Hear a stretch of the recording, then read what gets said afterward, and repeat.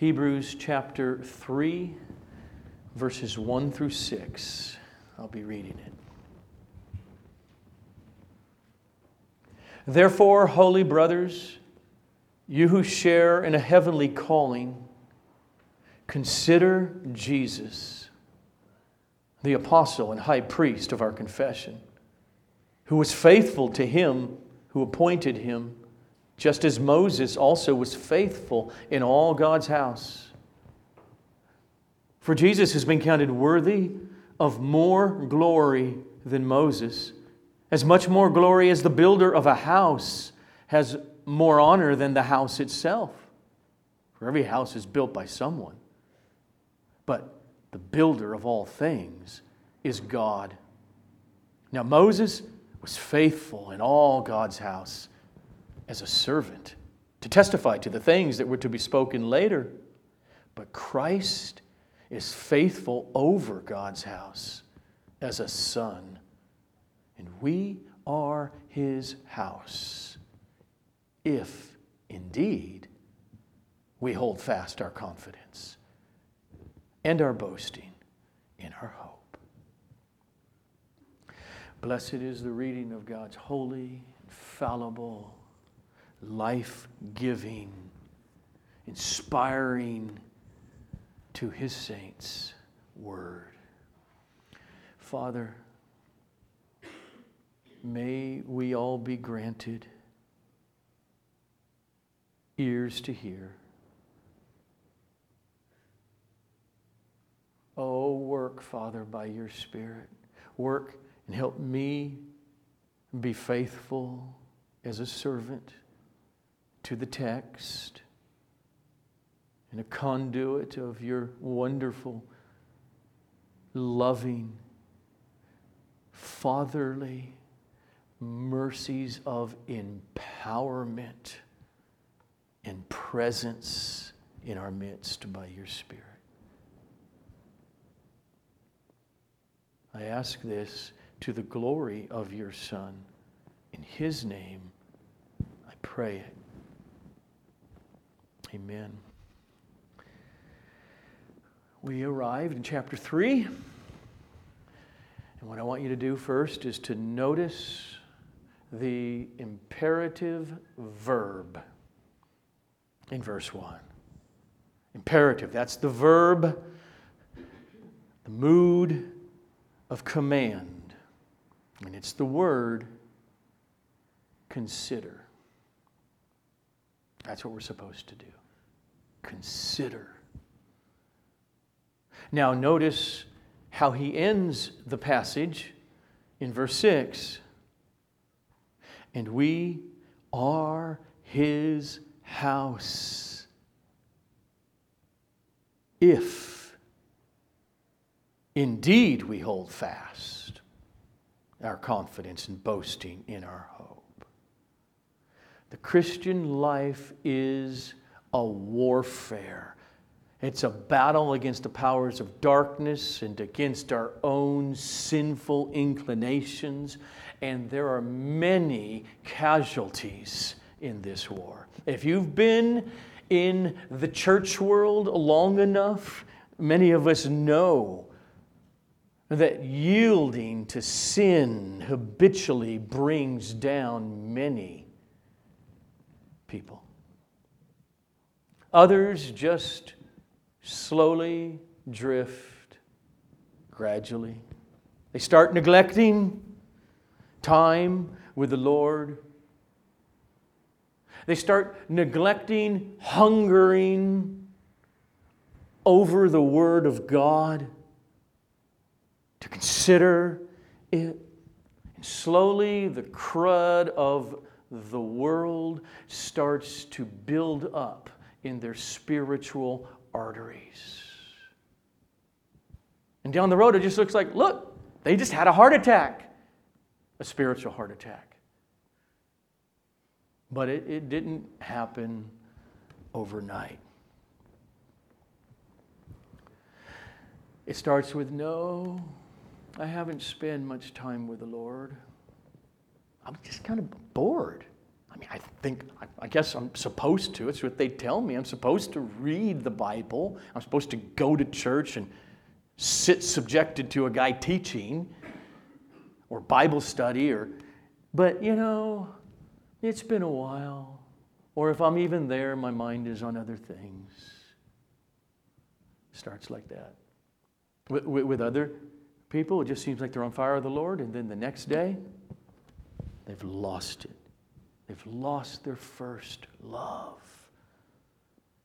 Oh, but they settle in. They settle into being a cultural Christian. Others, they feel hurt by the church. And thus bitterness grows toward the body of Christ. And they do not endure to the end. The Hebrew Christians that he's writing to now, we'll see this in his book, they had been so on fire and empowered by the Spirit of the Lord that they were happily suffering persecution for following Jesus and for His sake. And now, the reason the letter's being written is they were in danger of drifting back into Judaism, being subjected to Moses. And they were neglecting this great salvation. And so the author is exhorting them to endure, to hold firm. That boast in Christ, that confidence in Christ, that faith in Christ. And basically, he does it for the rest of the book now. But the how to do that this morning in this text, his answer is this. Consider Jesus. Verse 1. Therefore, holy brothers, you who share in a heavenly calling, consider Jesus. This is what preaching is. This is what Bible studies are. This is what small groups are. This is what fellowship time are. This is what your quiet time is. This is what your Bible reading is. It is considering Jesus. And this command is not a command to the unbeliever here. It's a command to the holy brothers. The church, the Christians, the baptized. So why does he say to Christians, consider Jesus? Because that command and obedience to that command is part of the essence of Christian living. That's why he does it. That is what it is to be walking with Jesus. Every Christian's life is filled with the danger that we will stop contemplating, musing over, deeply thinking about, considering Jesus. And it's dangerous because we become more interested in other things that push it out. And we drift away from the Word. Those other things could be sports. They could be your children. They could be homeschooling. We can go on. And they could be the death knell. It's ringing that you are dying spiritually. That's why the book of Hebrews calls us Christians again and again and again to consider Jesus. Consider, it means to stop. Take some time and think about, observe, look it over, turn it around, see it from a different angle, something. Jesus used this word in Luke 12 when He said, consider the ravens, they neither sow nor reap, they have neither storehouse nor barn, and yet God feeds them. Of how much more value are you than the birds? Now, I'm the kind of guy, unlike Andrew, who probably, unless I'm told to do something like that, I wouldn't have considered it. And when you stop and you think, I guess birds don't till the land, plant seed, harvest, put it in barns, and they're not starving to death.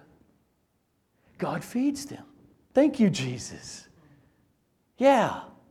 And then His conclusion, Joe, aren't you much more valuable to God than the birds? Consider it. And then trust rises. Anxiety flees. But without Jesus telling me, I never stopped to consider that. To consider something or anything requires effort, time. Doesn't happen automatically because we all get too busy. I remember since my first trip to the Grand Canyon, I think it was 1987, I was in my 20s, and I have not ceased to praise the Grand Canyon when that subject ever comes up, to tell people exactly how you got to do this now, and how much time you need to spend, and when you need to get to the canyon, when you're going to go hike down into it, because it is utterly spectacular. And I remember after that, a few years later, someone I know driving halfway across the country, they decided to take the detour and go over to the north rim of the canyon, and they parked in the parking lot, and you can't even see the canyon from the parking lot because it's down. And then you walk over 50, 60 yards to the edge, and a person did and looked at it for about 2 to 3 minutes. Big hole. And went back to the car. I was stunned. This book is the Grand Canyon of God, of Jesus. Therefore, holy brothers, you who share in a heavenly calling, consider Jesus, the apostle and the high priest of our confession of faith in Christ. Now, apostle, he is called that. Why? Because apostle, it literally means one who was sent under the authority of another. And throughout the Gospel of John, if you know that book well, all over the place, Jesus constantly refers to Himself as being sent by the Father. Like, I can do nothing on my own. As I hear, I judge, and my judgment is just because I seek not my own will, but the will of Him who sent me. He's the apostle. He's our sent one. We cannot know God except through Jesus. We can't know salvation, the forgiveness of our sins. We cannot know Christ's righteousness for us except through the one who was sent, and as we have seen leading up to this passage, who became one of us, a very human being, to reveal as the mouthpiece, all of these things to us. Consider Jesus, the apostle. And consider Jesus as high priest. We know, we've seen the last few weeks, he's already mentioned Jesus as the high priest in chapter 2, verse 17. So he is the apostle of our faith. Why? Because he brings down God to us as his mouthpiece. Remember how the letter opened up. God spoke. He spoke through many, many prophets in different ways. And now, in these last days, he has spoken to us in his Son, the apostle. And he is the high priest who brings us up to God safely by presenting his own blood on the mercy seat, making propitiation for our sins, and thus satisfying the just wrath of God against us, so that we are now welcome in his holy, merciful presence. We're to consider that. And then, if you read it carefully, you know, okay, he's got this main theological topic in our passage now that he really wants us to consider about Jesus. And that is this. Consider Gentile, but originally Jewish Christians. Consider that Jesus is infinitely superior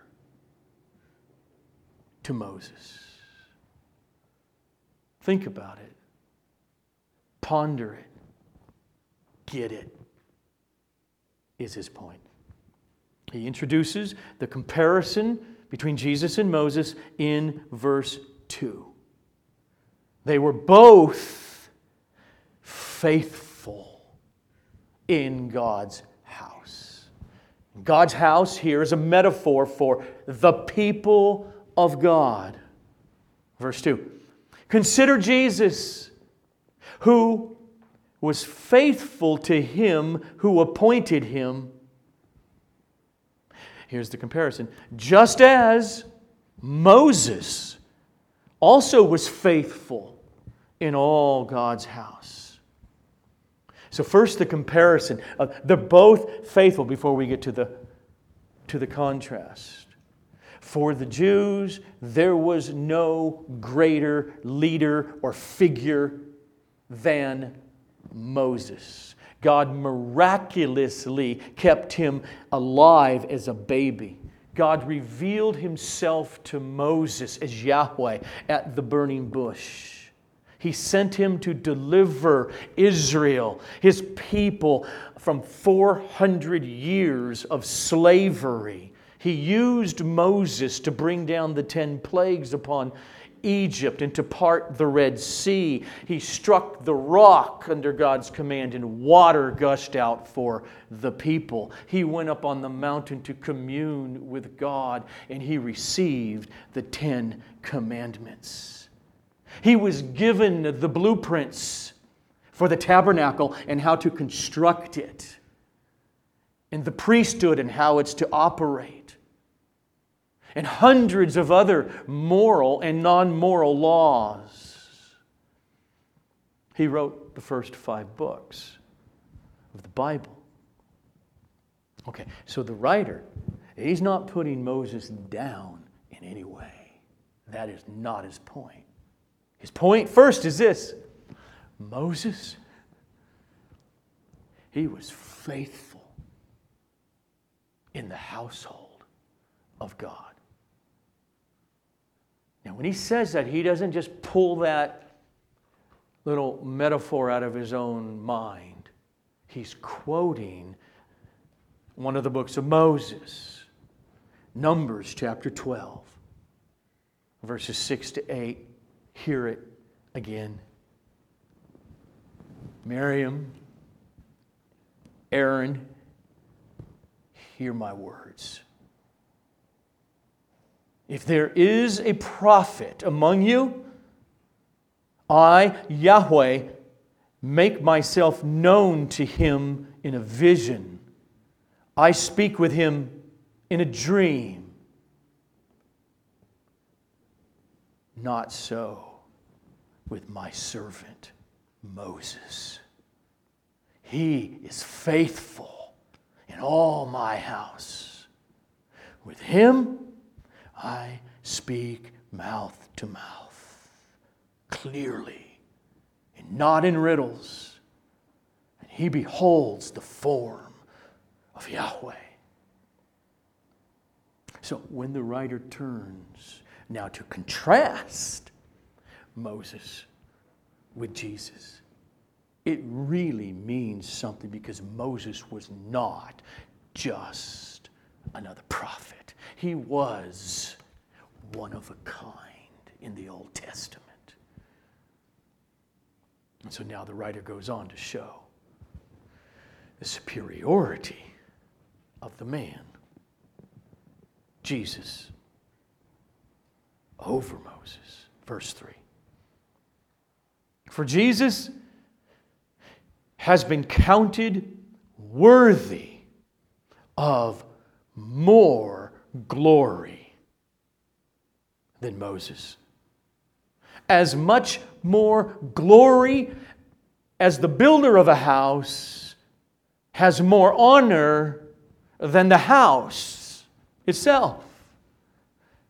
So, the main point here is that although Moses was a great leader, he was just a member of God's house.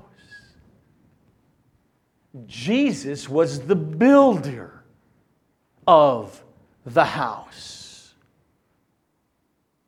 Just do it again very carefully. Jesus has been counted worthy of more glory than Moses. Okay, in what way?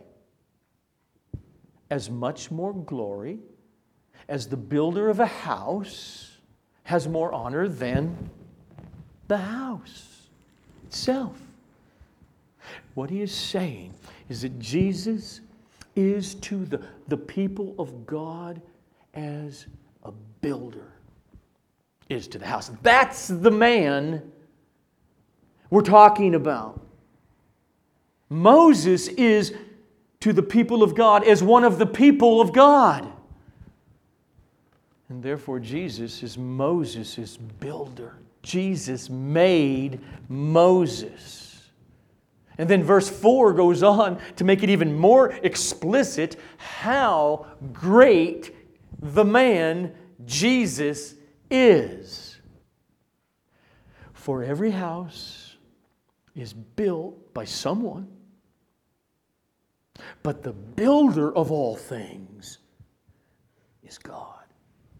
Okay, he didn't just kind of take a rabbit trail. He's doing that purposefully. So just think about his logic. Verse 3 says Jesus made the house of God. Verse 4 says that the maker of all things is God. Basic logic. Jesus, the Son of God, is God. That's how great He is. So without demeaning Moses in any way, the author is saying Jesus is in a totally different class.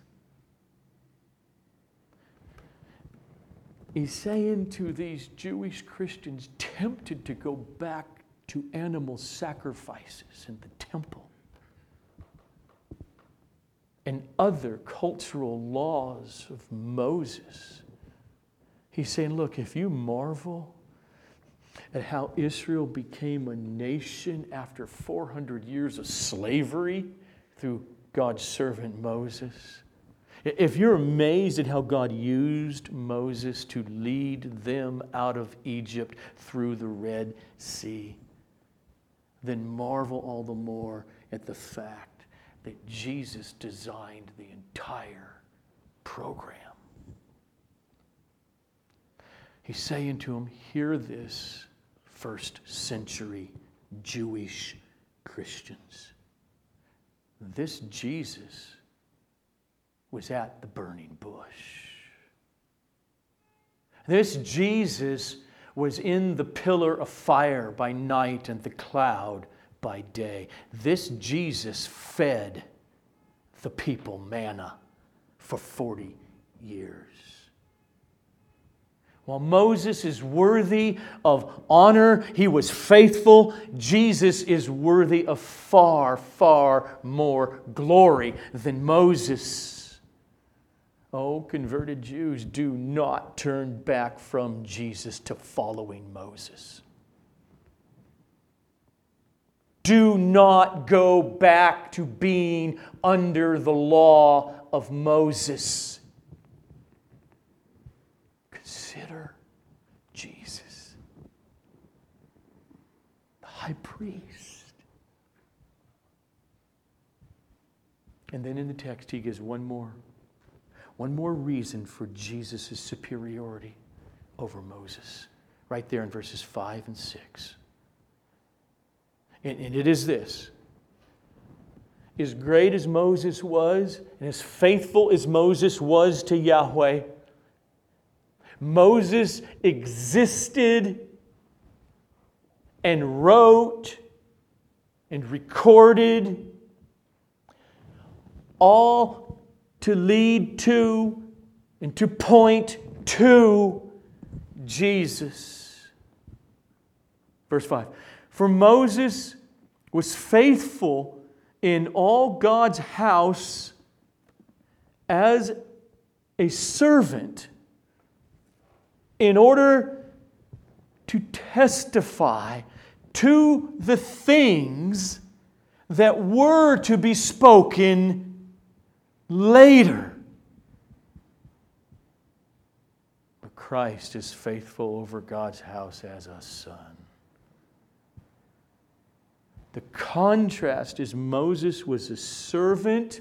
The Greek preposition en, we translate it in. He was a servant in God's house.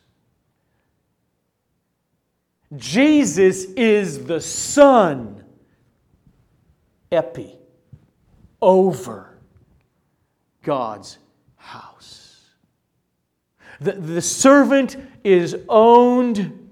The Son is the inheritor, the ruler of all.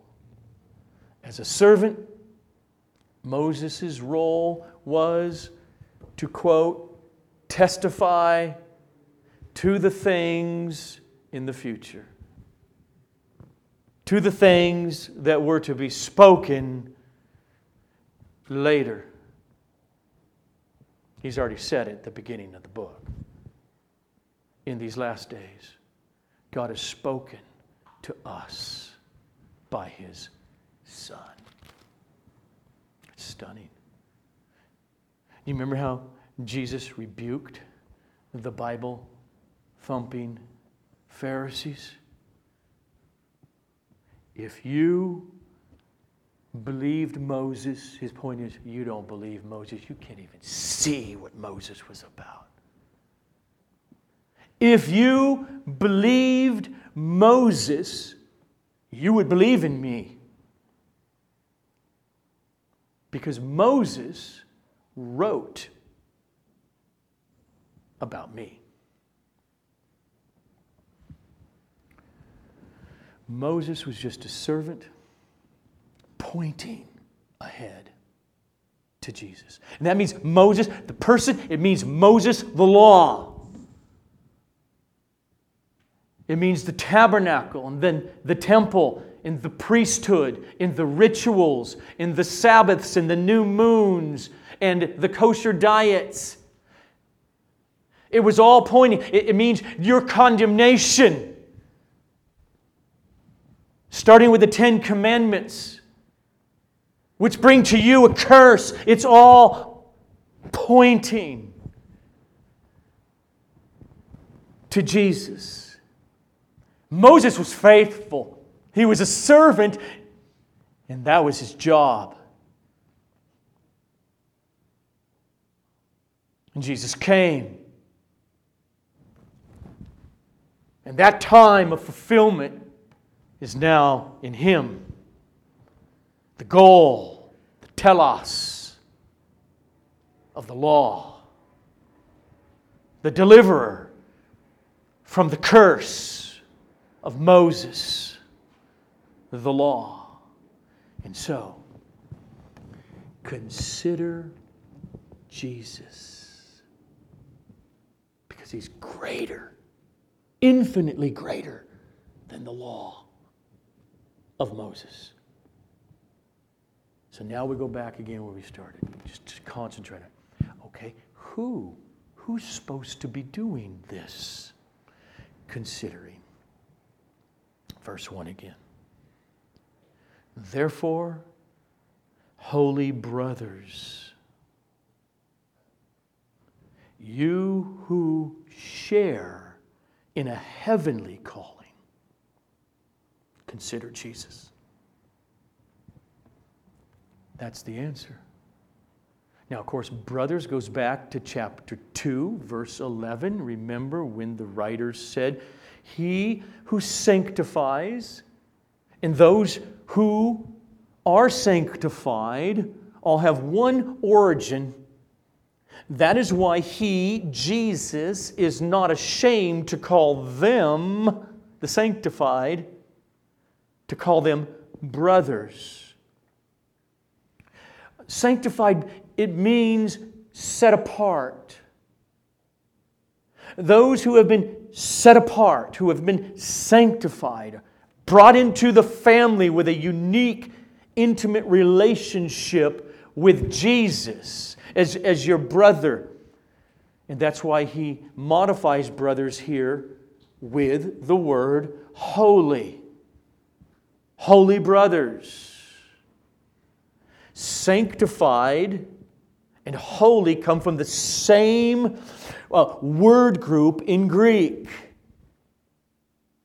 Hagios. Paul addresses Christians not with the word Christian.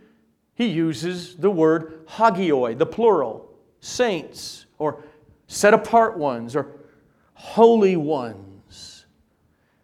And so those saints, the holy brothers, it's not a special class of extraordinary Christians. It is referring to all true believers, holy brothers.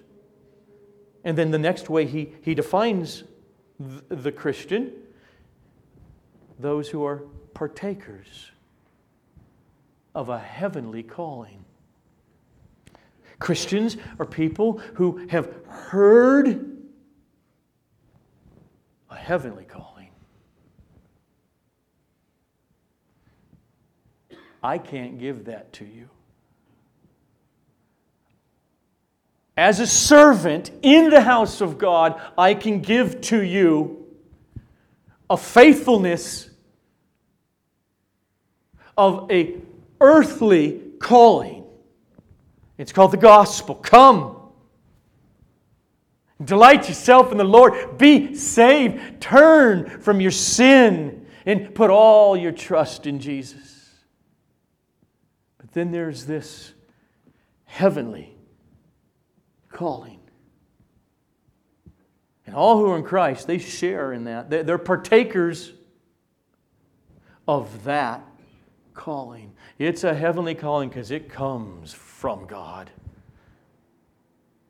And it's a calling that brings us to God. And Christians are people who have been gripped by this calling. The Word of God, the gospel of God broke through our hard-hearted resistance, and it took hold of us with truth and with the love of Christ. And He reconciled us to God. And He's now leading us home to heaven. And this means that God He has spoken from heaven to us through His apostle, Jesus. His words, His living, His death, His resurrection, and, oh my goodness, He has made a way to heaven through His high priest, Jesus. And He called us. He called us so that we would believe.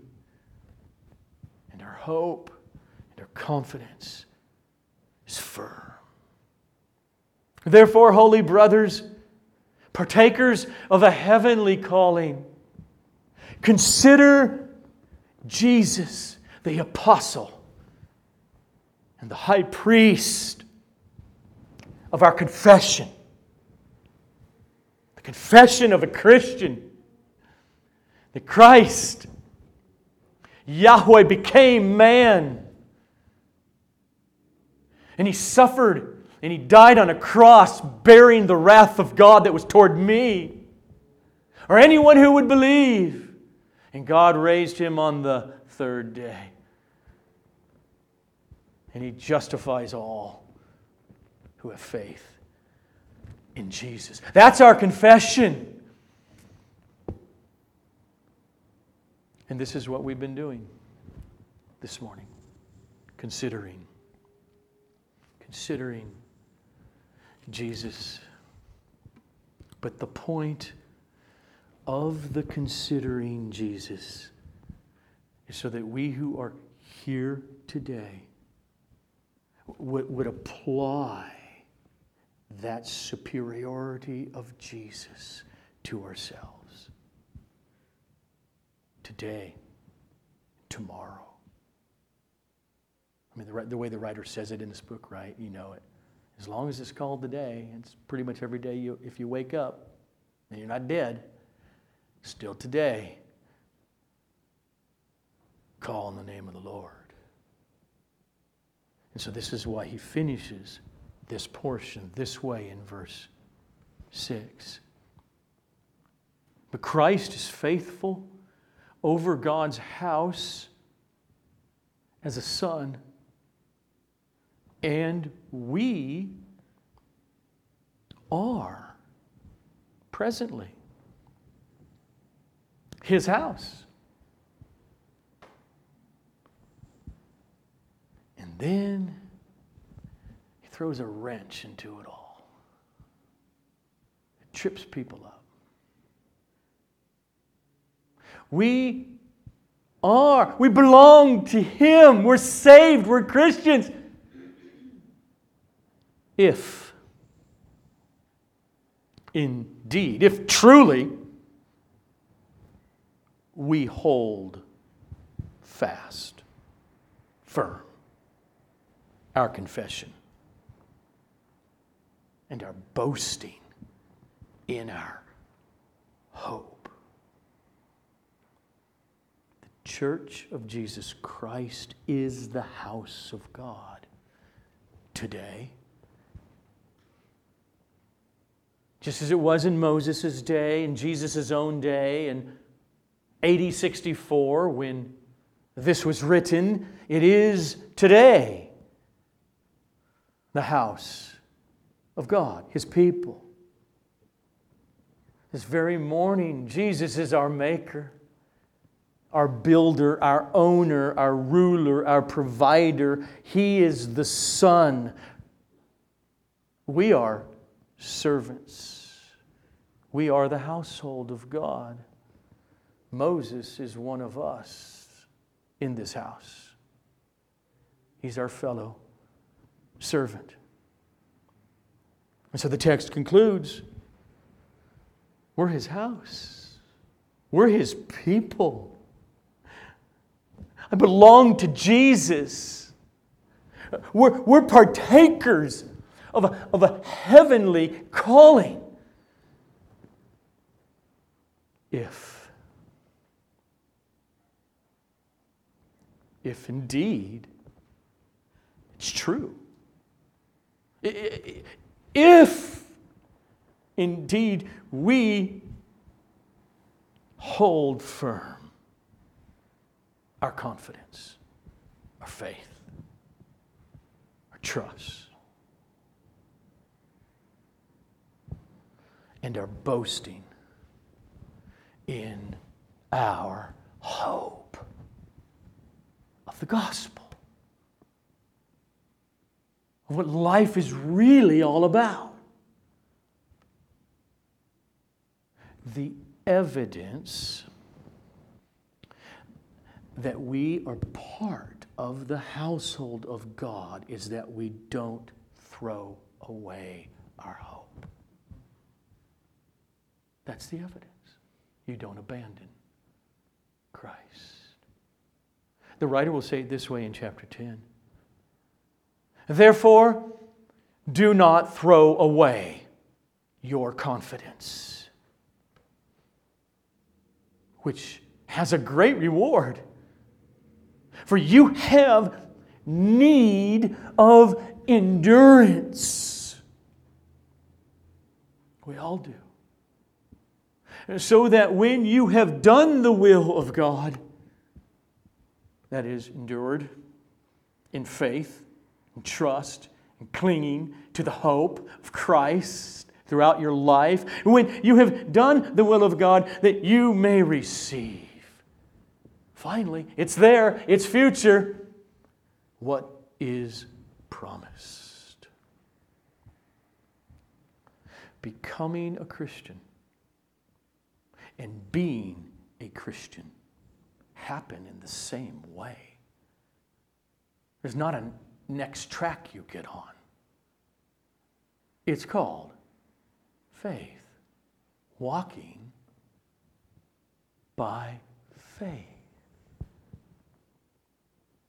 Walking that is propelled by this otherworldly sense.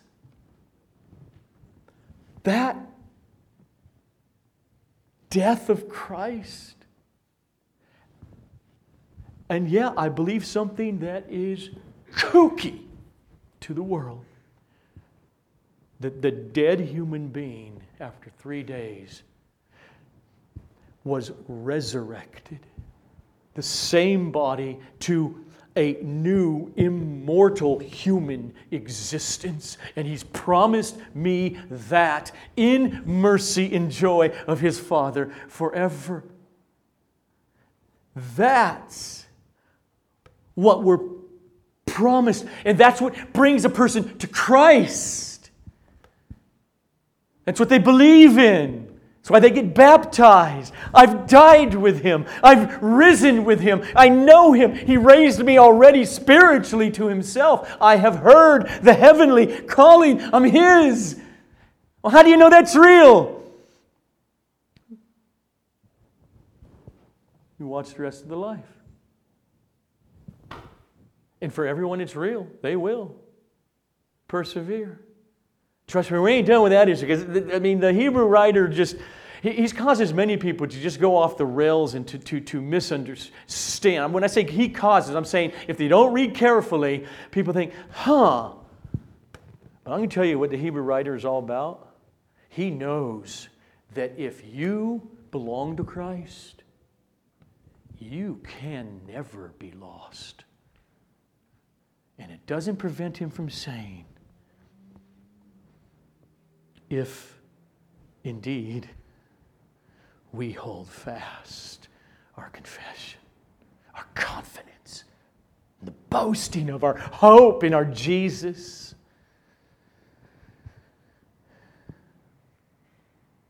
And so here, let me close it this way. This is the exhortation to us all from this passage. Consider Jesus. Make it, always make it preeminent in your life. You will never grow to a place where you have no need for contemplating Jesus. So if Jesus, if the Bible, if time with God if prayerfully meditating over the Scripture, if desperately putting Him first place above your work, in your parenting, your romancing, your play, if considering Jesus is not first in your routine, then change. That's what we all got to constantly hear. To use the words of Jesus, pluck out your eye. Cut off your arm if it causes you not to consider Jesus preeminently in your life. If it causes you to stumble. Hope in Jesus. That's the evidence today. You belong to Him. With all your sin. With all your imperfections. With all of the room you have left that I could consider Him more. If you sit there and you know, gosh, I love Him. In all your imperfections, I know Him. You're His. You're His.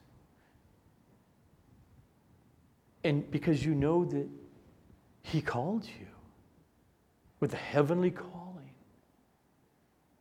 you can lay your head down tonight and know if left to yourself, you would abandon Him in a nanosecond. But you know you won't, because you're His. Oh, holy brothers, partakers of a heavenly calling, go on considering Jesus. Let's pray.